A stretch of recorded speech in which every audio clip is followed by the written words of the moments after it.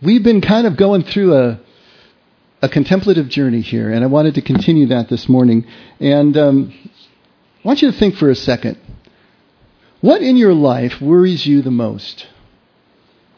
What is the thing that keeps coming back to your brain, you keep obsessing over, keeps you up at night? What is that thing? Maybe it is a worry. Maybe it's something about the future. Maybe it's your finances.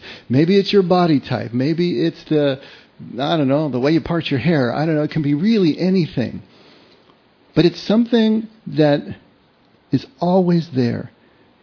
It keeps you from feeling fully confident, perhaps. It keeps you from being able to fully extend into relationships. It keeps you guarded.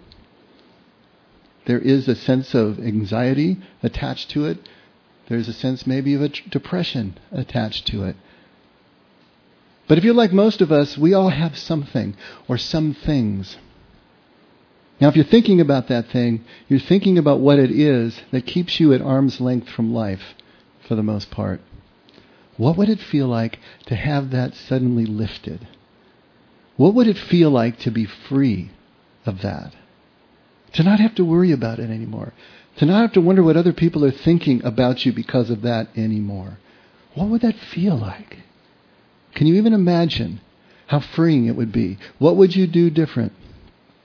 How would you live differently? How would you choose differently? You know, Jesus always holds up a child as the emblem of kingdom, because if you think about a child, they are completely free. If they're young enough, they're completely free. They're in the garden. They don't know they're naked. You know, I still remember the day that our son started closing the door when he went to the bathroom. It was kind of a sad day because we realized he'd passed over a threshold. He was thinking now about how other people perceived him. Now, I don't say that you should all leave the door open when you go to the restroom, but you get my point here. To be that free, to be that open, to just show up. You know? Kids don't know if they're deformed. John's having a good time over there. See, he's exactly what I'm talking about.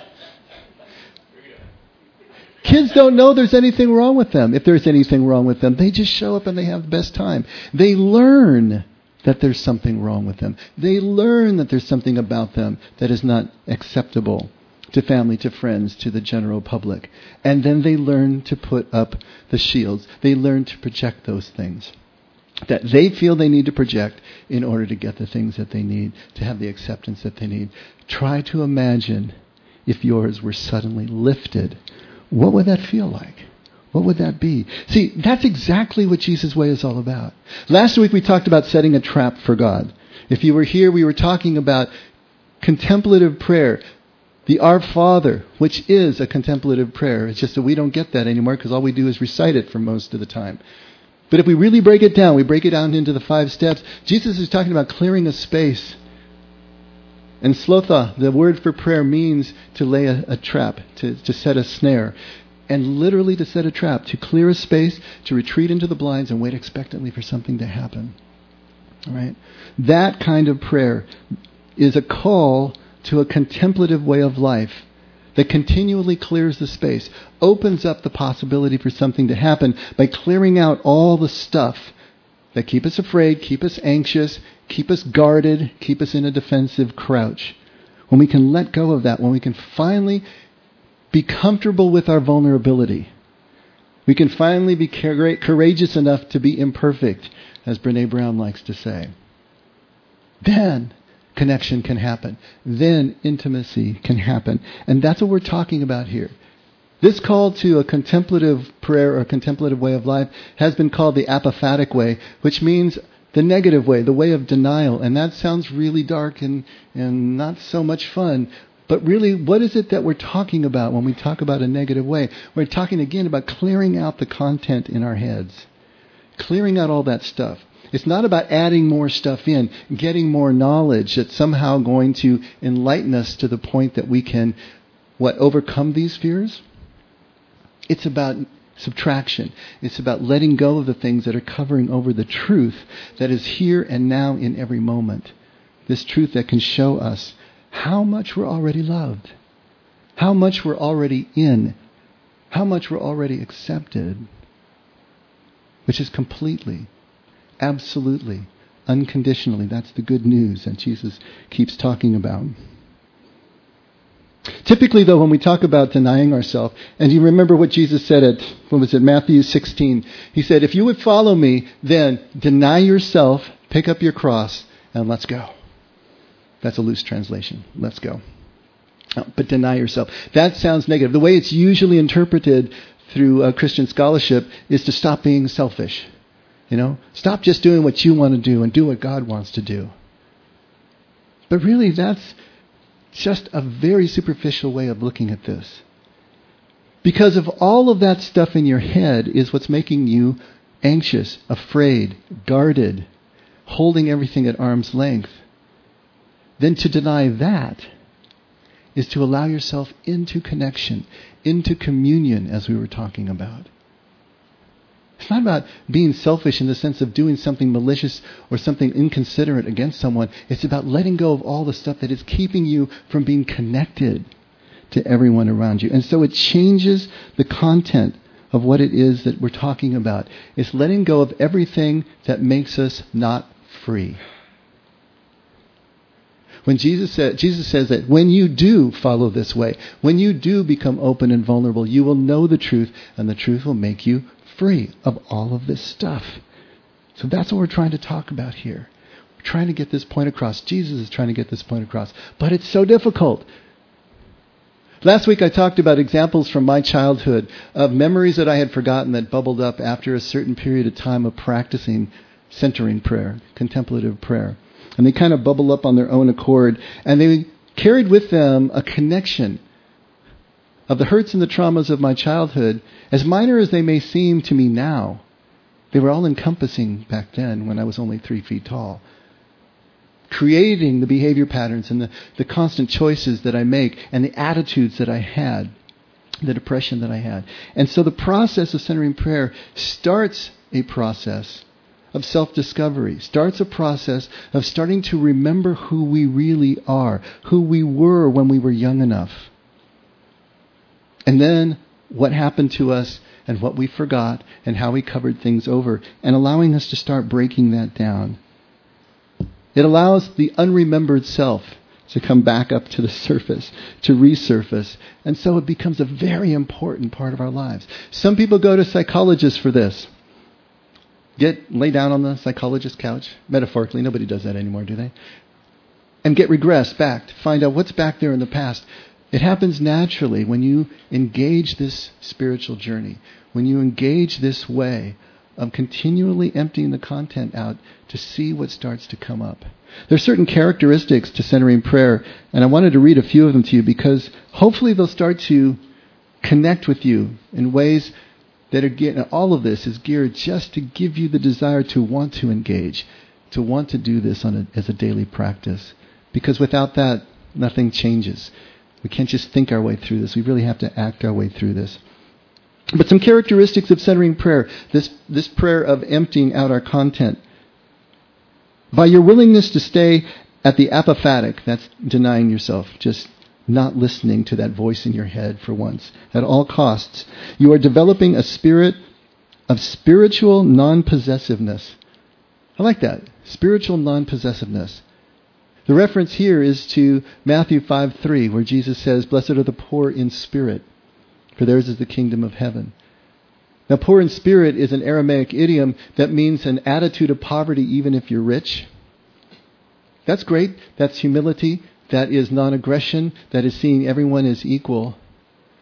But this writer is taking it to another level where he's saying it's non-possessiveness. Poverty of spirit is not clinging on, not taking ownership of all that stuff in our head that is creating the fear. All that stuff in our head that is telling us we have to defend. We have to keep the shields up. One great temptation is a sort of spiritual materialism where we want only good feelings. Can anyone relate to that? But this is a dying to that self as well, over and over again. Allowing the regular oscillations of life to happen, which are going to include good feelings and bad feelings, and an oscillation between the two. During the course of centering prayer, we are slipping in and out of interior silence. By interior silence, we are referring to a state in which we do not become attached to the thoughts as they go by. Again, this spiritual possessiveness. You see them, you just let them go by. You don't grab on. You don't start obsessing again. Just let them go by. The prayer is not a conversation in words. Words are, as we said last week, a reinforcement of ourself, of that self-image that we have that can be so damaging and so negative. But this is an exchange of hearts, just a connection point, a deep connection point. Centering prayer is training in letting go. We listen to God. We listen to His silence. Our only activity is the attention we offer to God as we let go of all thoughts. We rest in God's arms. It's an exercise in being rather than doing. The purpose of centering prayer is not to experience peace, but to evacuate the unconscious obstacles to the permanent, abiding state of union with God. We have a Wednesday night book study, and we're going through Ruthless Trust by Brendan Manning. And there was a quote in there where Manning says, if we go for an experience just for the sake of the experience, then we're really serving self and not God. Okay? That one line was about a 20-minute conversation, as I recall. Because what the heck? You're trying to figure this out. But what he's talking about is the same thing here. If we're just going for an experience of peace, an experience in good feelings, then as Jesus would say, you have your reward in full. You got that. But you're really not going to get any further.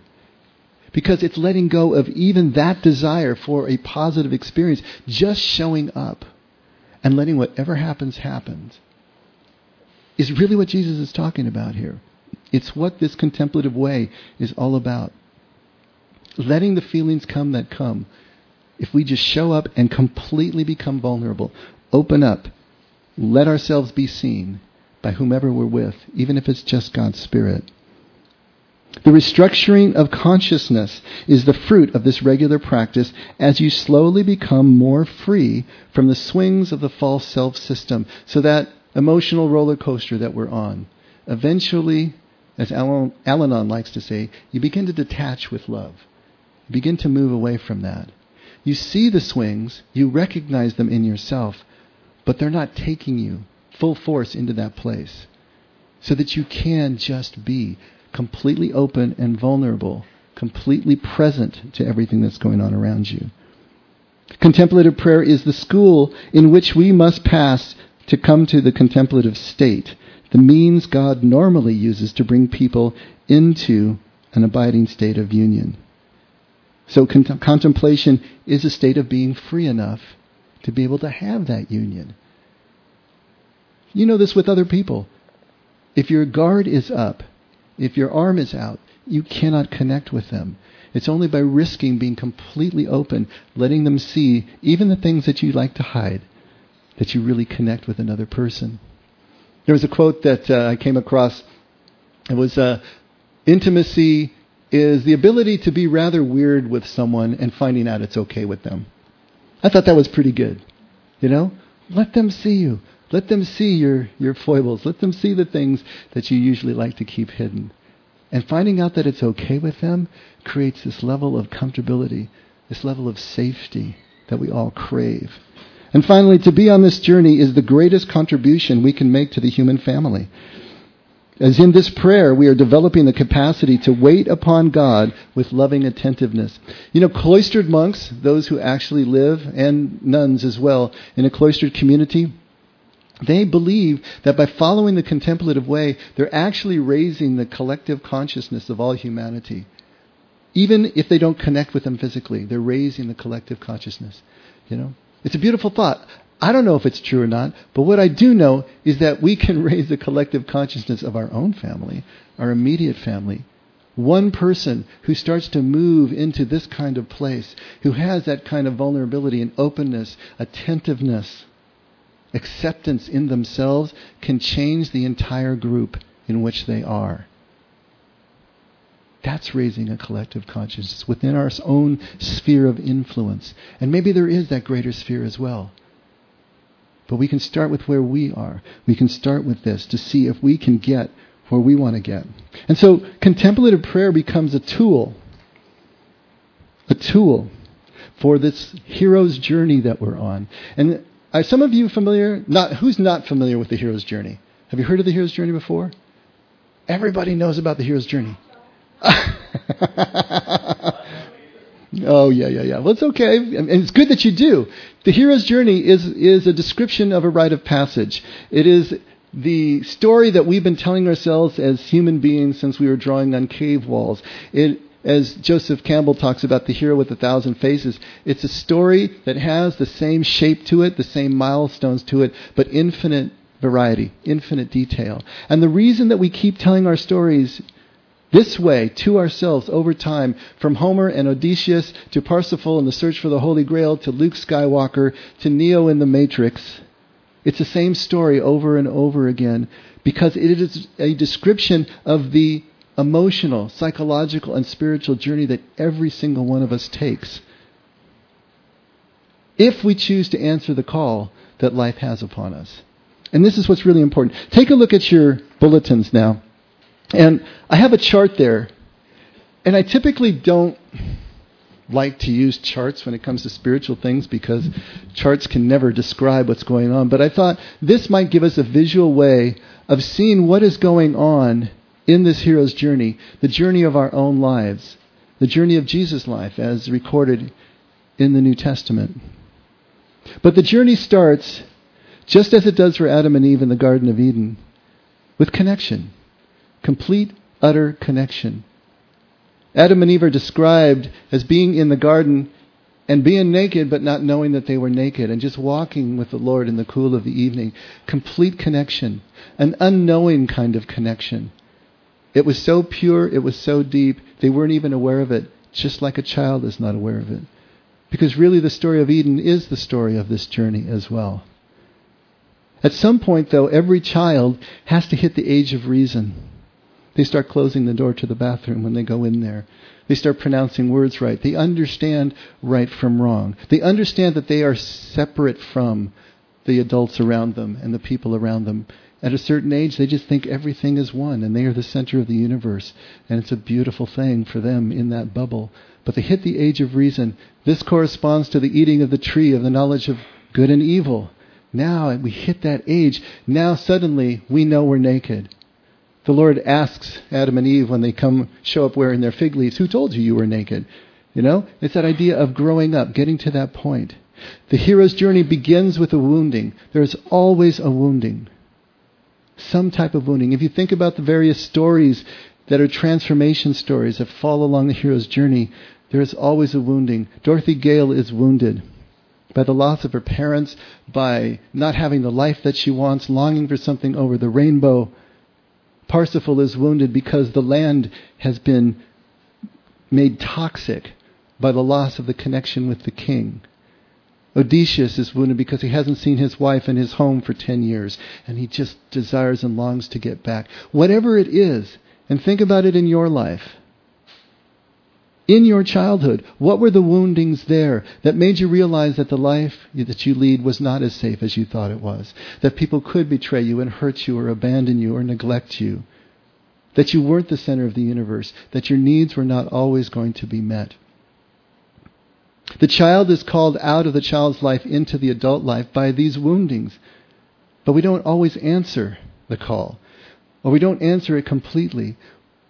Especially as a child, the best we can do is simply survive. And so we put in place programs for survival. We put in place emotional programs for happiness. A perfect example is a child of an alcoholic. A child of an alcoholic lives in such a dysfunctional house that there are no responsible adults. The child who is completely dependent upon the adults in their lives, their parents and others, to find out that there is no happening there. There is no order there. The child then has to supply the order. The child has to become the adult in that scenario. And they learn through order to find a sense of connection, a sense of enough peace, that they can get by. And so taking control becomes their emotional program for happiness. When they order everything, when they have it all under control, then they feel like, okay, it's safe now. Everything is all right. Problem is, when you leave that situation and you're no longer in that home, the program doesn't go away. It stays in place. And so an adult child of an alcoholic or adult children of alcoholics all have very similar traits and characteristics.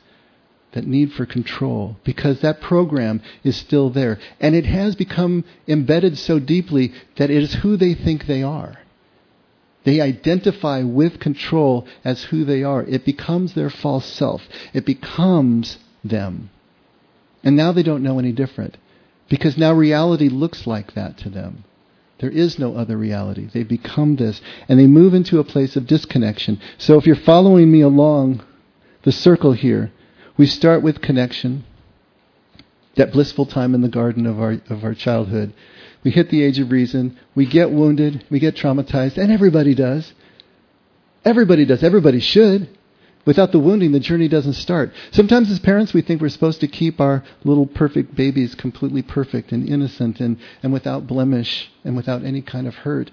And that's not only impossible, because we're dysfunctional ourselves. We're operating through our own false selves, so we can't do that perfectly.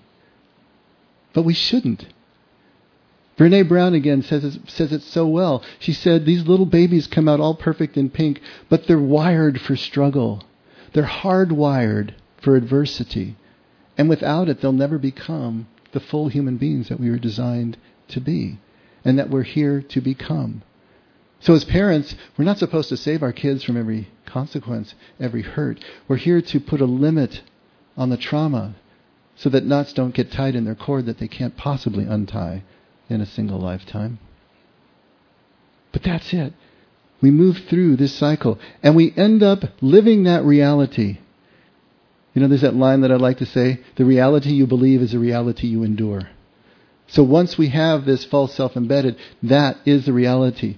Everything looks as it does through that filter. And so we live now in this state of disconnection. We are now living east of Eden. We have been expelled from the garden. The way is blocked. We can't go back that way.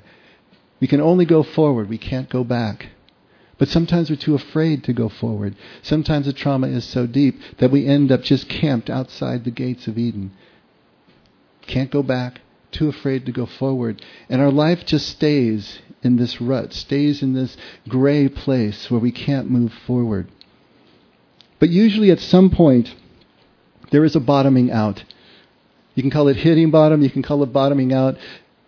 It could be that some kind of crisis takes place, some kind of traumatic event takes place, or maybe it's just a midlife crisis that takes place, which is always a crisis of meaning and purpose. But we suddenly realize that we don't know why we're here anymore. We don't know why we're breathing anymore. We need to find something that makes sense. Now at that point, that crisis point in a person's life, they still have a choice. You can go back. You can redouble your efforts to go back into the womb, to go back into the chrysalis. But if you choose to go forward, things start to happen. People show up that become your guides. And when you're really ready to listen, these people can actually teach you. And if your life takes on a spiritual quest or a spiritual journey, and you have the ability to at least understand what it means to clear out that space, then your contemplative journey begins. And the tools that we need to be able to dismantle the false self become available to us. Because that's what contemplation is about.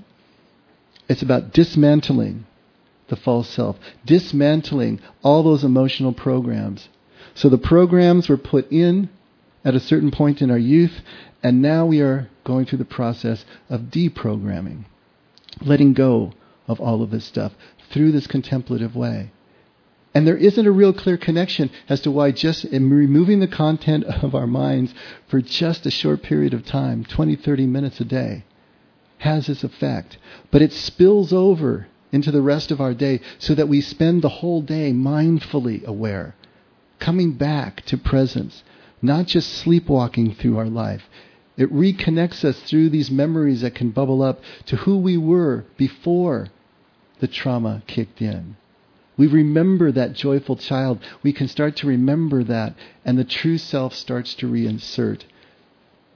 And we start to realize we can be that person. And people will still love us. And we'll still be accepted. And ironically, we will be more lovable, more acceptable than we ever were before. Because now the guard isn't up. Everything changes and we move back. Maybe a way you can look at it is our whole life is trying to get back to the garden. but not with the unknowing of a child, because a child can't help but be unknowing. They haven't developed enough. But now, volitionally, with our choice, we choose to come back to the garden, to just open up and be absolutely connected. This is what Jesus is trying to show us. This is what kingdom is all about. To let go of those emotional programs, the attitudes, expectations. We have expected life to be a certain way, and it becomes a certain way. Letting go of all of that doubt is exactly what Jesus is talking about. And it's critical to our growth. Absolutely critical. It's like a snake shedding its skin. You know, the skin is not big enough to contain the snake. It has to shed the skin in order for the snake to grow. It's like the caterpillar breaking out of the chrysalis. Have to break out of that thing. Otherwise it doesn't work. Jesus talks about this when he says that you would never put new wine into old wineskins, because new wine is not finished expanding. The fermenting process is going to expand the wine. And once those skins are stretched, they're not going to stretch again. So you don't put new wine that's going to expand into the old wineskin, or it bursts and is lost, but you put the new wine into new wineskins and let them all expand together. This is exactly what he's talking about here. We have to be willing to shed our skin.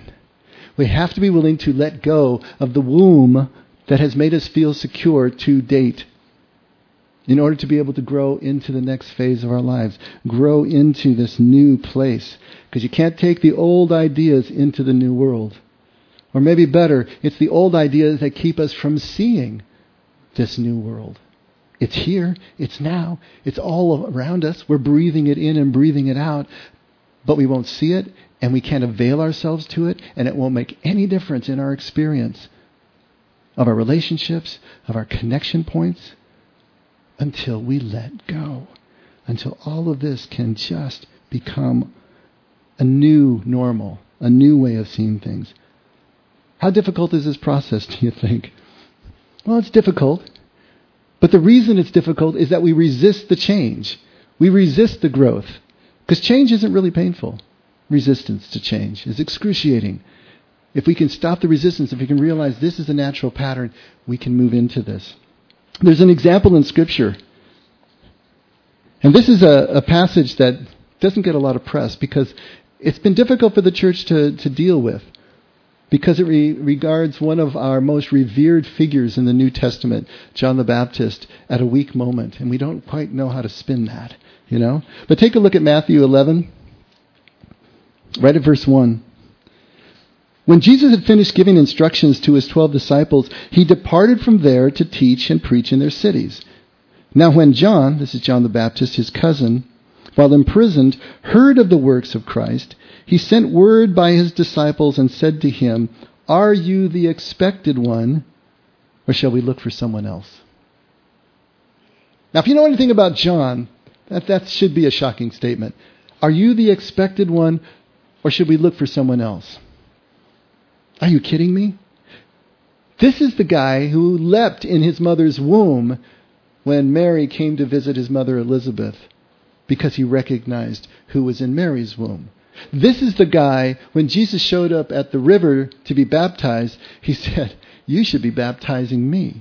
This is the guy who said, "I must decrease as he increases. I'm not even worthy to untie his sandals." And now he says, "Are you the expected one?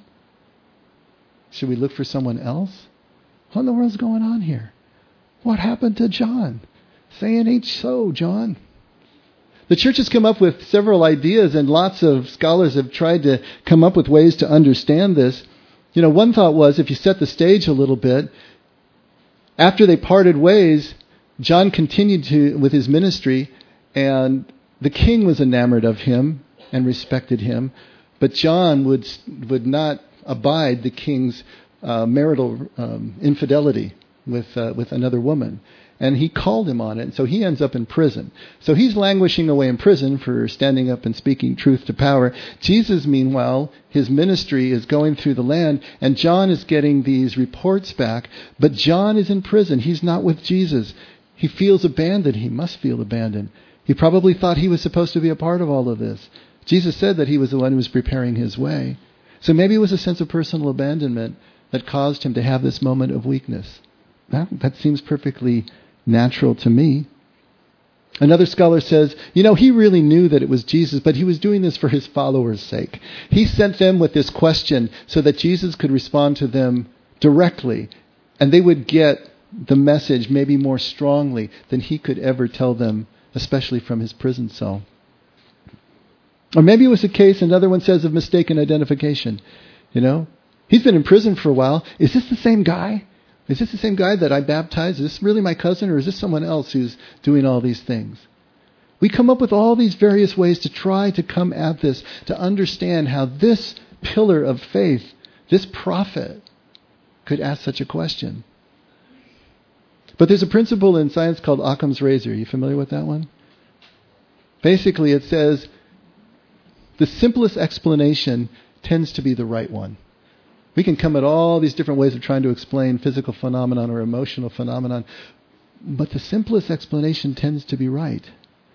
And the simplest explanation here is that John was blinded by his own expectations. Most scholars believe that John was an Essene. An Essene is one of the 4 principal sects of Judaism that were around in the first century of Jesus' day. The Pharisees, the Sadducees, the Zealots, and the Essenes. The Essenes were the group who looked at Judea, kind of like a lot of Christians look at the United States right now, and say, man, this place is lost. It's corrupt. It's gone. We're out of here. And they were the separatists. They went out into the deserts. They created their own communities that were set up to be absolutely pure, absolutely holding to their ideals and their doctrines.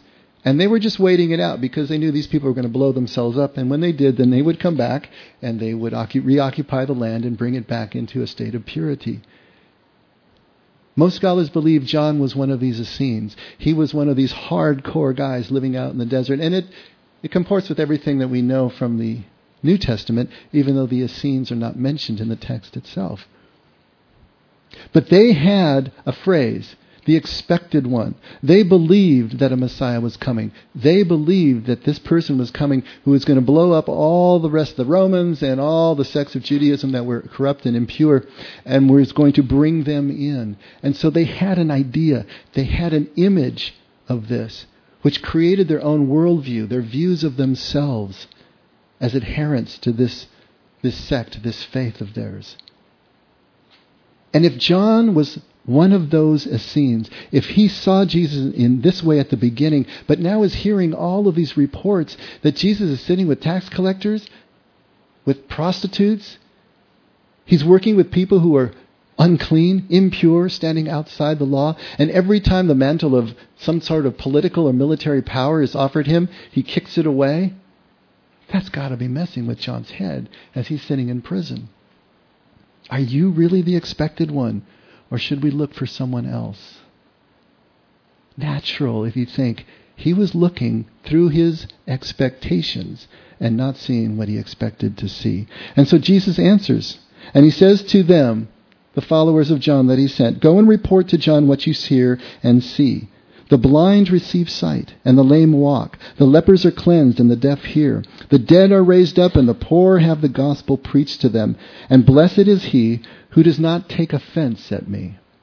And that's kind of an odd last line for us. But I love the way that Eugene Peterson translates it in the Message. He says, is this what you have come to expect?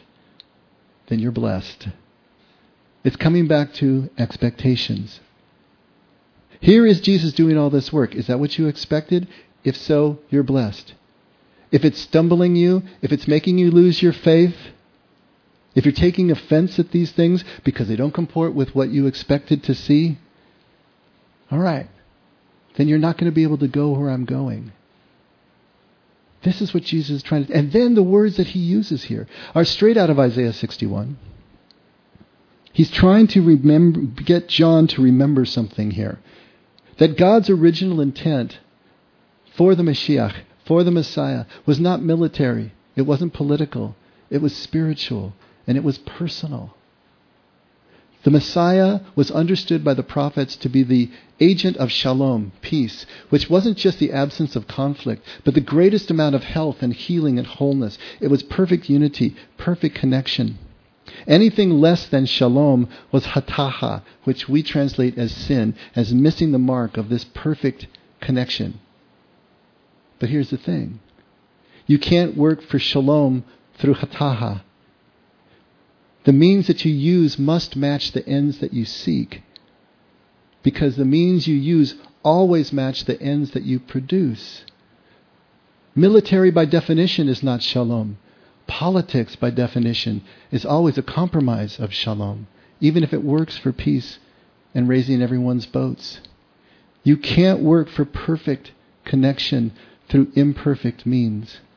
Jesus has to work through shalom.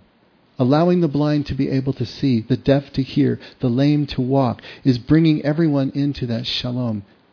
He's trying to remind John by taking him on his own journey, by putting a scripture in front of him that he would surely not miss, because as an Essene he would have been schooled in all of this. To bring back to remembrance, to let John work it out for himself. Not just to identify whether Jesus is the expected one, but to change John's expectations. To dismantle everything that he thought he knew about his life and the life of his nation, about the Mashiach, about his God, and come into this place of growth. Come into this new understanding. And then at the very end, he gives this last bit. As these men were going away, Jesus began to speak to the crowds about John. What did you go out into the wilderness to see? A reed shaken by the wind? But what did you go out to see? What did you expect? A man dressed in soft clothing? Those who wear soft clothing are in kings' palaces. What did you go out to see? A prophet? Yes, I tell you, and one who is more than a prophet. This is the one about whom it is written, Behold, I send my messenger ahead of you, who will prepare your way before you. Truly, I say to you, among those born of women, there has not arisen anyone greater than John the Baptist. Yet the one who is least in the kingdom of heaven is greater than he. What is he saying here? He's saying that John is the greatest of the adherents of the old thinking, of the old paradigm, of the false self, of the old expectations. But it's not just that John is a lesser form of what is needed. John and that thinking is utterly incapable of taking us where we want to go, if where we want to go is kingdom. So as great as John is, and he is the pinnacle of the Old Testament prophets, the least in the kingdom, the tax collector, the prostitute, who finally understands how well he and she are loved, who moves into this new space, is greater than that. Because they have shed their skin. They have let go of the things that need to be let go so they can move into this new understanding. It's so foundational. It's so radical that we miss it. We miss the things that are going on. Contemplative prayer is the tool. It's the engine that we can use here and now in our society, in our time, that can break down the false self, the worldview that we have built around ourselves in the course of our own lives. We can do this. It'll let us see what's really new. We were talking about mindfulness with the group that we work with here. And one of the women said that even though she hates bugs, she got into the shower and found that there was a grasshopper that was sitting on the caddy inside the shower. And rather than being repulsed, she was just so taken aback looking at this grasshopper and the way that it was dealing with the water coming down, that it was wiping its antenna and it was drinking and it was just having this really good time in the shower. She just got completely mesmerized watching this grasshopper. She even forgot to be disgusted by it. And then when it fell off and was starting to circle the drain, she actually reached down and rescued it, and it's sitting on her hand, and she said normally that would just freak her out, but she was just having fun with the grasshopper, you know? And then the grasshopper took off and flew away, and then she was looking for it and trying to save it. She had this moment with the grasshopper because she was able to just let go. The moment itself came in such a way that she was able to see it in a completely new light and have this incredibly childlike moment with a grasshopper. And then another guy popped in and he said, it's like when I'm on the golf course, you know? He says, if I'm thinking about my swing, if I'm thinking about the scorecard, if I'm thinking about what I got to do, he said, I just get all mixed up. But if I just look around at the trees and I just see how beautiful the fairway is and I just feel the swing, he said, things happen. And it has nothing to do with the scorecard. It has nothing to do with that. Having dinner with a couple a few nights ago, and the gentleman who was the host was telling us that he used to love to go golfing with a group of friends, but one point where the competition got so great that one of the guys, wrapped his club around a tree because he just missed a drive or something. He said that was the last time that he golfed with them because he realized it was antithetical to the experience he was trying to have. Here he was with all his church friends and a couple of pastors, and it got to that point that you're wrapping a club around a tree? See, if we go through golf only thinking about the scorecard, we're going to miss the reason that we're playing golf.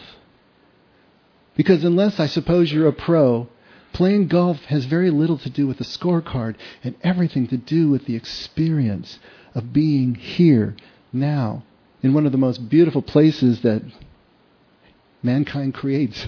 Golf courses, they're beautiful. Can you just be there? Can you enjoy the beauty? Can you enjoy the camaraderie? Can you feel the purity of your own swing? Can you laugh when it goes into the trees or you shank it? Or are you going to wrap your club around a tree?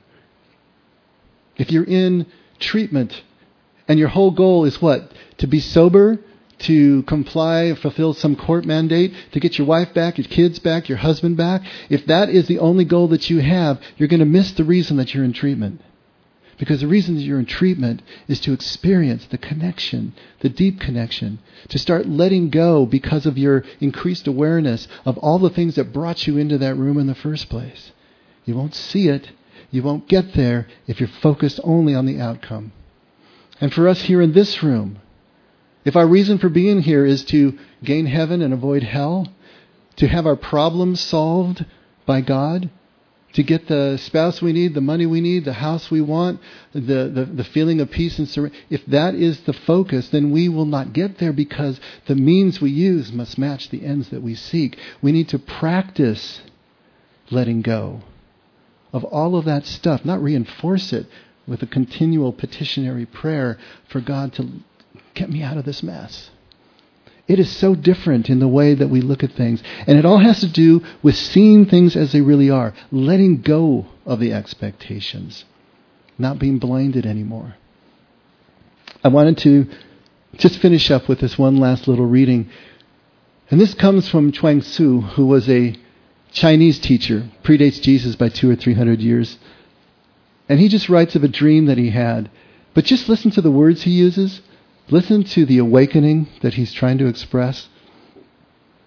Maybe if you can get this, you can have your own grasshopper moment.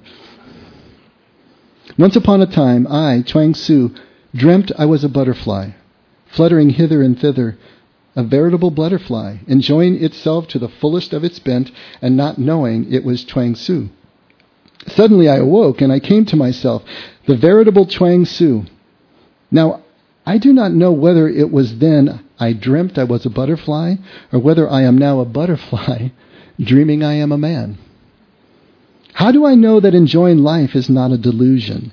How do I know that in hating death, we are not like people who got lost early in childhood and do not know the way home? Lady Li was the child of a border guard in Ai. When first captured by the state of Jin, she wept so much her clothes were soaked. But after she entered the palace, shared the king's bed, and dined on the finest meats, she regretted her tears. How do I know that the dead do not regret their previous longing for life? One who dreams of drinking wine may in the morning weep. One who dreams of weeping may in the morning go out and hunt. During our dreams, we do not know we are dreaming. We may even dream of interpreting a dream. Only on waking do we know it was a dream. Only after the great awakening will we realize that this is the great dream. And yet fools think they are awake, presuming to know that they are rulers or herdsmen. How dense. You and Confucius are both dreaming, and I who say you are a dream am also a dream. Such is my tale. It will probably be called preposterous, but after 10,000 generations there may be a great sage who will be able to explain it, a trivial interval equivalent to the passage from morning to night. We are born from a quiet sleep, and we die to a calm awakening. We think we understand this life. We are so familiar with it, we don't give it a second thought. We sleepwalk through our moments.